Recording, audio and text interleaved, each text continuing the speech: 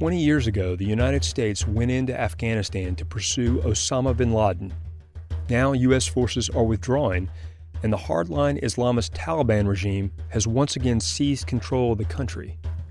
Several months ago, National Geographic sent a team to report on life in Afghanistan, a country that's experienced 2 decades of war and extensive multinational efforts to build a Western-style democracy. But now, the elected Afghan president has fled the country, and the Taliban are back in charge. To help us tell this story, we're joined by Senior Executive Editor Indira Lakshmanan, who first reported from Afghanistan in 2001, and who edited our special package for the September issue of National Geographic. Welcome, Indira. Thanks, Peter. I'm Indira Lakshmanan, and this is Overheard at National Geographic. $2 trillion of U.S. taxpayer money and 170,000 mostly Afghan lives have gone to fighting the longest war in modern U.S. history. The original goal was to hunt down the terrorists behind the 9/11 attacks. In time, the aim evolved into helping Afghans build a more modern, inclusive, and democratic society. Now, 20 years later, the Taliban have seized power again with lightning speed as the U.S. pulled its last troops out. Left behind are 38 million Afghans, Western-trained police, soldiers, aid workers, community organizers, female business owners and politicians, girls and boys attending public schools, young people who never lived under the Taliban's oppressive rules. I'd like to tell you their stories. More after this.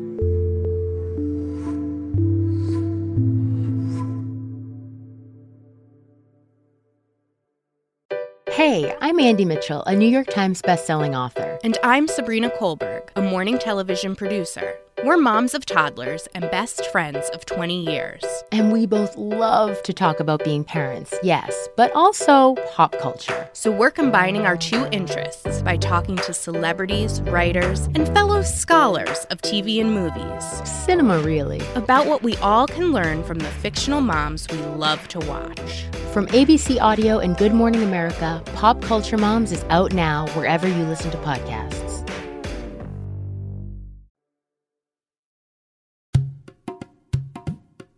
I'd like to take you back just a few months to a modern gated community, a residential and shopping complex near the outskirts of Kandahar, Afghanistan's second biggest city. It's late at night at Cafe Delight. The music is loud and spirits are high. Young professionals are gurgling tobacco smoke through hookahs. This is a cafe, so it's not a bar. You only get coffee and juices and cakes served to you. The lighting definitely really stood out because it's very colorful. It looks like a disco club to me. National Geographic photographer Kiana Hayari, who has lived in Afghanistan for 6 years, described the purple mood lighting, the upscale lounge vibe, and something else a bit more surprising. The most interesting part was there was a TV installed in the cafe that was playing video music, the ones that involved dancing and bare skin. So why would music videos at a nightclub be shocking? Well, context is everything. Kandahar, in the socially conservative south of the country, was the birthplace of the Taliban.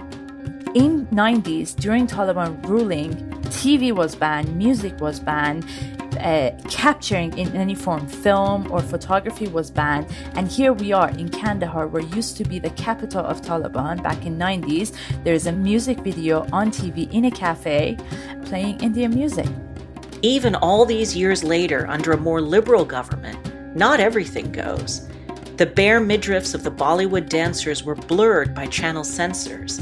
And while female patrons weren't banned, only a few women have ever come to the cafe. But the contrast with the past is still astonishing. When the Taliban were in power 20 years ago, a place like this would have been unimaginable. I know, because I was there.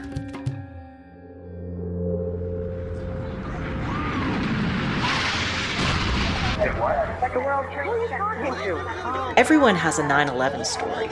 If you're old enough to remember that day, it was like the Kennedy assassination or the moon landing for an earlier generation.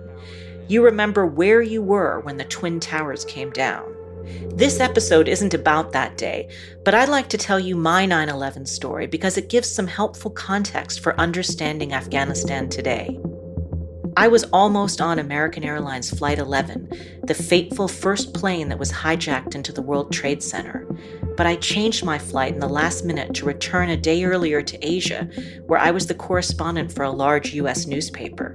I had just landed at Hong Kong airport when the first plane crashed into the North Tower of the Trade Center.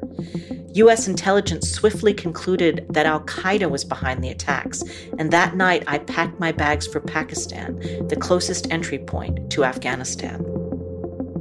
In December 2001, I was in the first convoy of reporters to reach Kandahar the day after the Taliban regime was ousted from its final stronghold.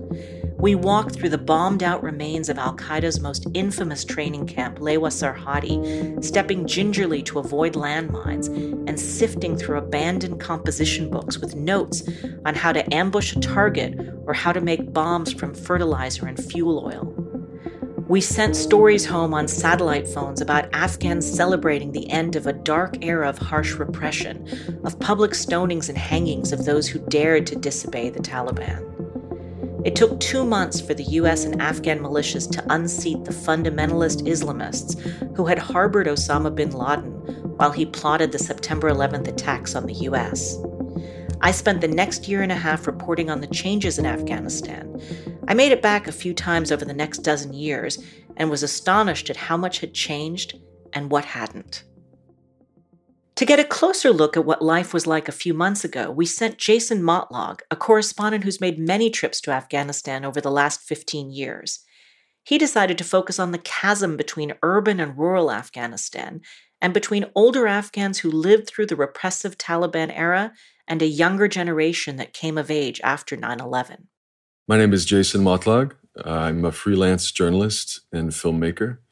I've reported for more than 60 countries around the world, primarily on conflicts and human rights issues, but my focus has been Afghanistan throughout. Now's probably a good time to review some history. Afghanistan has been mired in nonstop conflict for 40 years, since the Soviet Union invaded in 1979 to prop up a communist government. Pakistan and the U.S. backed a guerrilla campaign by anti-communist mujahideen, including Osama bin Laden himself, who after 10 years prevailed and the Soviets withdrew. A power struggle among the victorious fighters devolved into civil war, chaos that paved the way for the rise of the Taliban. The initial core of the Taliban were former mujahideen, Afghan holy warriors who had, with U.S. and Pakistan support, fought against the Soviets and kicked them out of the country. And so the Taliban was able to take over almost 90% of the country and ruled from 96 to 2001. The word Taliban means students, as in students of Islam. The militant Sunni group adheres to a fundamentalist eye for an eye interpretation of the Quran. When they ran the country for 5 years, they banned television, cinema, music, and other pastimes they considered sinful. They forced men to grow out their beards and required women to cover themselves from head to toe in sack-like burqas and forbade them from studying, working, or even leaving the house without a male relative. They were also sheltering Osama bin Laden and allowing al-Qaeda to use the country as a training ground and launch pad for foreign terrorist operations. After the U.S. invasion ousted the Taliban, President George W. Bush declared the mission a success and touted the nation's new beginning. In the Battle of Afghanistan, we destroyed the Taliban, many terrorists, and the camps where they trained. That was true, but the terrorists who weren't killed went into hiding. When I left Afghanistan that year, it was still violent and unstable, but change was in the air. Girls were back in school, women shed their burqas in cities and returned to the workplace. Some even joined newly created police and military units. Over the next year, the Afghan government ratified a new constitution and held a democratic election for president. Foreign aid increased access to education and healthcare and improved roads and infrastructure. Over the next 2 decades, the U.S. and its allies poured hundreds of thousands of additional troops and trillions of dollars into Afghanistan to give the new government a fighting chance. But by the time Jason got to Afghanistan, the Taliban had begun to regroup and security had deteriorated. Yeah, when I arrived in 2006, the Taliban was already coming back. Attacks, suicide bombings had multiplied, I think, by a factor of 4 compared to the previous year. And, I experienced one just several days into my arrival.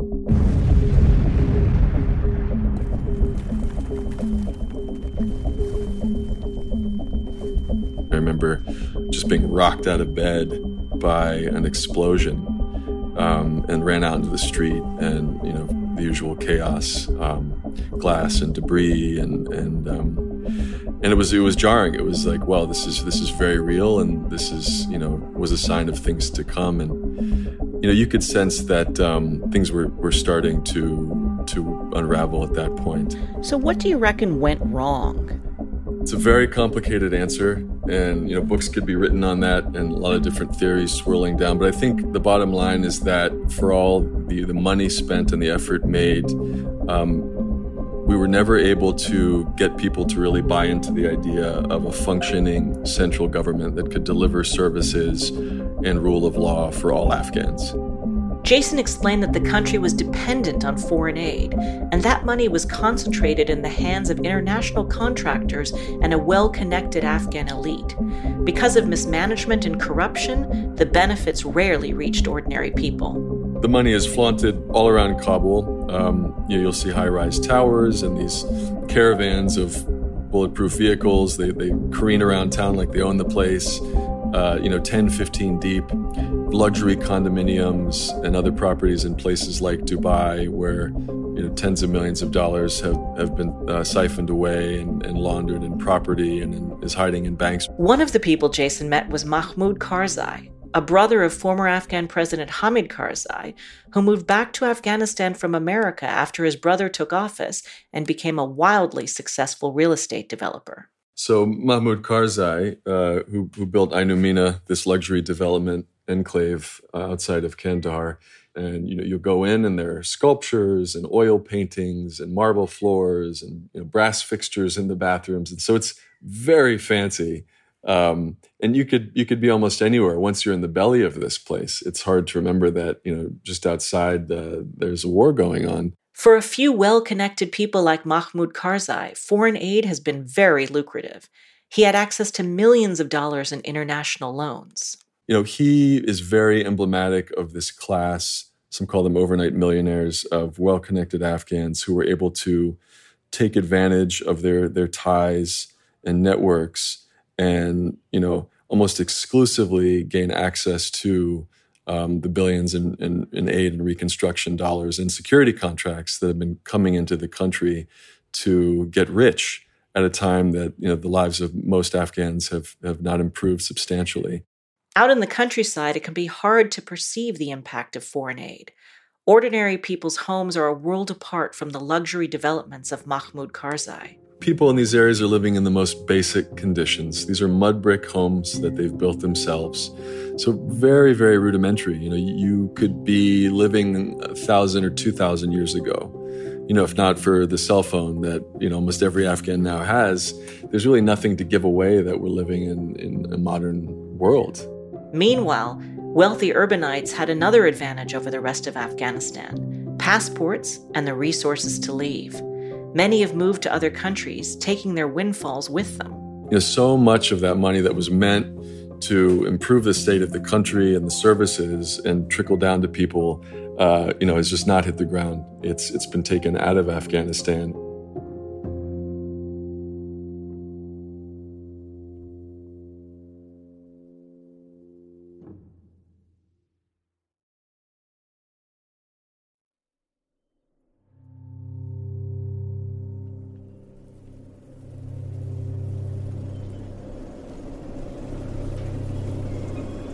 On a mountain ridge in northeast Afghanistan, Kiana and Jason visited what was at the time a front line between pro-government forces and the Taliban.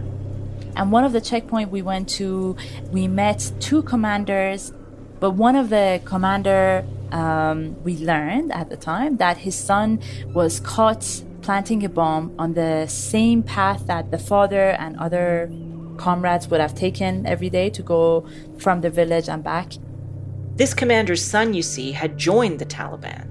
He was arrested for planting the bomb, and his father refused to sign papers for his release. So this is how I learned about Samiullah, who is 16, and we went back and tracked him down in Juvenile Rehabilitation Center back in Faizabad.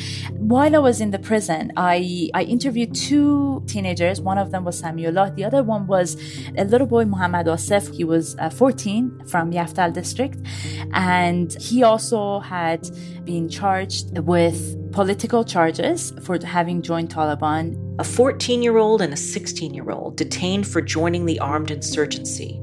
Kiana wanted to know how they saw their future. I kept challenging them, how do you see yourself? Where are you going to be in 10 years? And then eventually, Muhammad Asif shrugged and said, I don't know, I'll probably be dead. And that really hit me hard. To this day, that has stayed with me, that we're living in a society where there is so little stability. Death and loss is such a constant part of your daily life. You're constantly losing friends, loved ones, colleagues, that most young people cannot imagine themselves in 5 or 10 years of time. And when you push them hard, one of them responds, I'll probably be dead. Kiana and Jason saw a clear divide between urban and rural youth. Whereas young people in the countryside mostly saw themselves fighting or victimized by one side or the other, youth in urban areas had more options and dreams. In Kabul, one of the places that I visited was Afghanistan National Institute of Music, and I think it's one of the greatest example of what was done right in the past 20 years. Kiana got to know a teenage music student. Her name is Sombo. She's 17 and she plays the violin. She's this beautiful, beautiful, confident woman, and she's so good at what she does. Sambul is from rural Nuristan province. Her older sister started studying music first, with serious consequences for the family. Their father, a telecoms engineer, supported his daughter's music education, but he faced constant threats from the Taliban. So Sombo's father, he's still back in Nuristan, and he was kidnapped 3 times by Taliban to be forced to take his daughters out of music school. Each time, local elders paid a ransom to free him. And her father kept joking, he's like, I hope you don't follow the path your sister did. So she hid it from her father for 2 years. He found out when Sumbul appeared on national television playing in an orchestra in Kabul. Kiana explained that when the sisters came home to visit their parents, they had to cloak themselves in chadors, large shawls or burqas, to obscure their identities. They do go back once in a while, very rarely, but they put on a chadari, they go and they stay inside the house. The relatives know that they're back, they come for a visit, but they rarely leave the house. And then coming back to Kabul, they again put on the chadari, the burqa, and they drive back to Kabul. In another part of the capital, our team met 26-year-old Nilofar Ayubi, a prominent female entrepreneur who grew up in the northern city of Kunduz. Nilofar has got a very interesting story. Both of her parents were teachers, and her father actually dressed her up as a boy up until a certain age. In the Taliban era, it was not uncommon for parents to disguise girls as boys to enable them to attend school and get around the other restrictions on females. So I have been raised like a boy because my father wanted me to experience everything in the society. And it wasn't possible being a girl. So I was a boy for 13 years. Wow. And then after that, I couldn't be a normal girl. Little girls dressed up as a boy, they call them bacha push. Bacha means boy, push means clothed. So these bacha push, now you meet them and you can see how that period of life has impacted their personality and the paths that they've taken in life. In other words, some of them are more bold or may walk more like a young man or may have the confidence that comes with with being bold on the street the way that young boys could be in that time. Exactly. As Nilüfer approached her 13th birthday, it became impossible to continue pretending to be a boy. She told Jason that the process of transitioning to life as a girl was incredibly painful. So painful that her parents felt they had to send her to Kabul to live with relatives and get a fresh start. So, if you had not left Kunduz, where do you think you would be right now? What would your life be? Maybe death. Yeah. Because I seriously couldn't stand the situation there. When I left, I was at the edge of my life.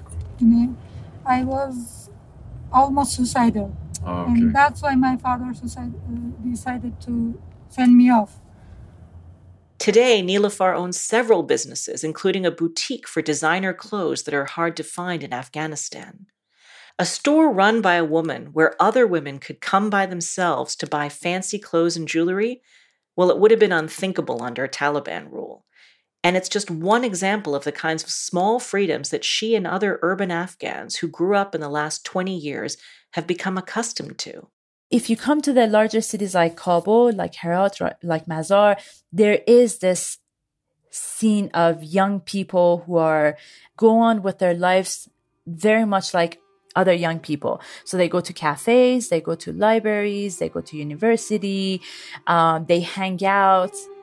On the surface, it seems like a more carefree life, but at any moment, violence can disrupt that apparent normalcy. Young people carry notes in their pockets with their names, their phone numbers, their blood types, and an emergency contact. And they would have several of those notes planted in their pocket, in their wallet, in their backpacks, in case if they're caught in a suicide bombing, somebody can identify them and let their families know. Oh, that is just heartbreaking. It's like soldiers having to wear dog tags to identify themselves if they're killed in battle, and the idea of young people having paper dog tags in all their pockets in case they're blown up. It's horrible. This is something that I hear more and more every day, where my Afghan friends, Afghan colleagues, every day they leave their house, they say goodbye, thinking that they may not come back the next day.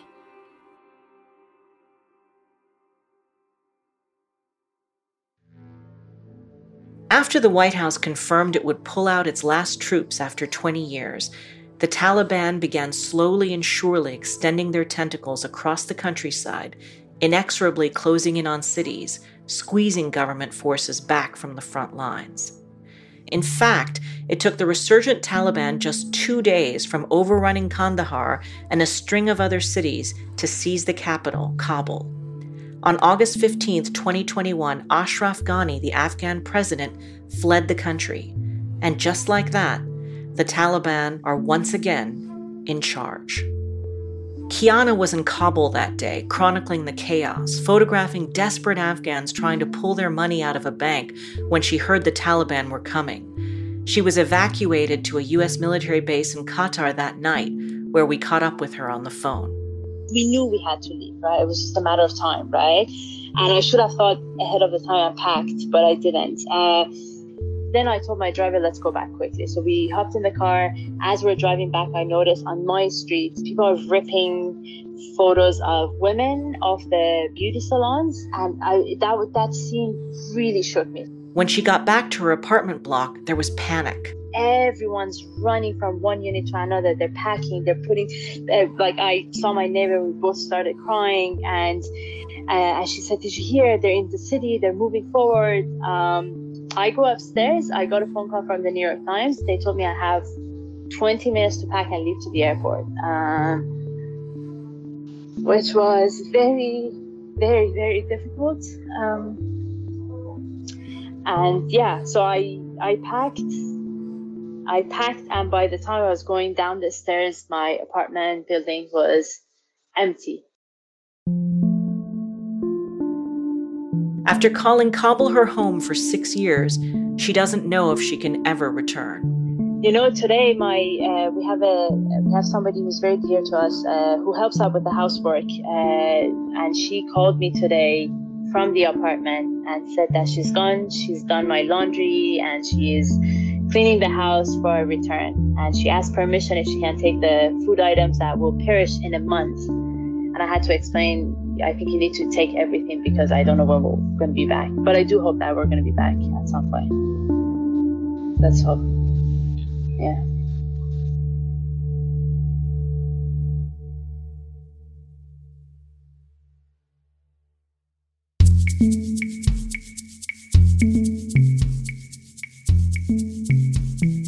Jason and Kiana's full story can be found in the September issue of National Geographic. In addition to photos and stories of the people they met, there are detailed maps and graphics showing how Afghanistan has changed over time.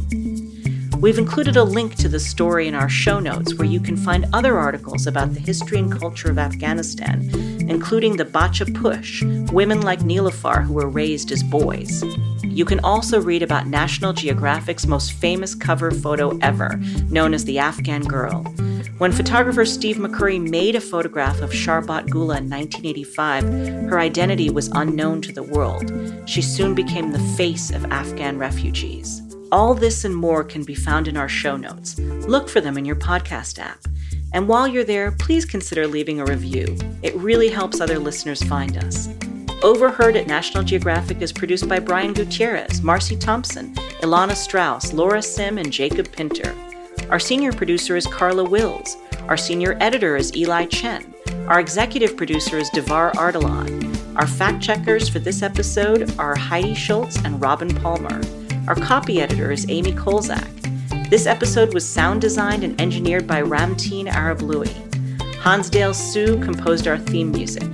This podcast is a production of National Geographic Partners. Whitney Johnson is the director of visuals and immersive experiences.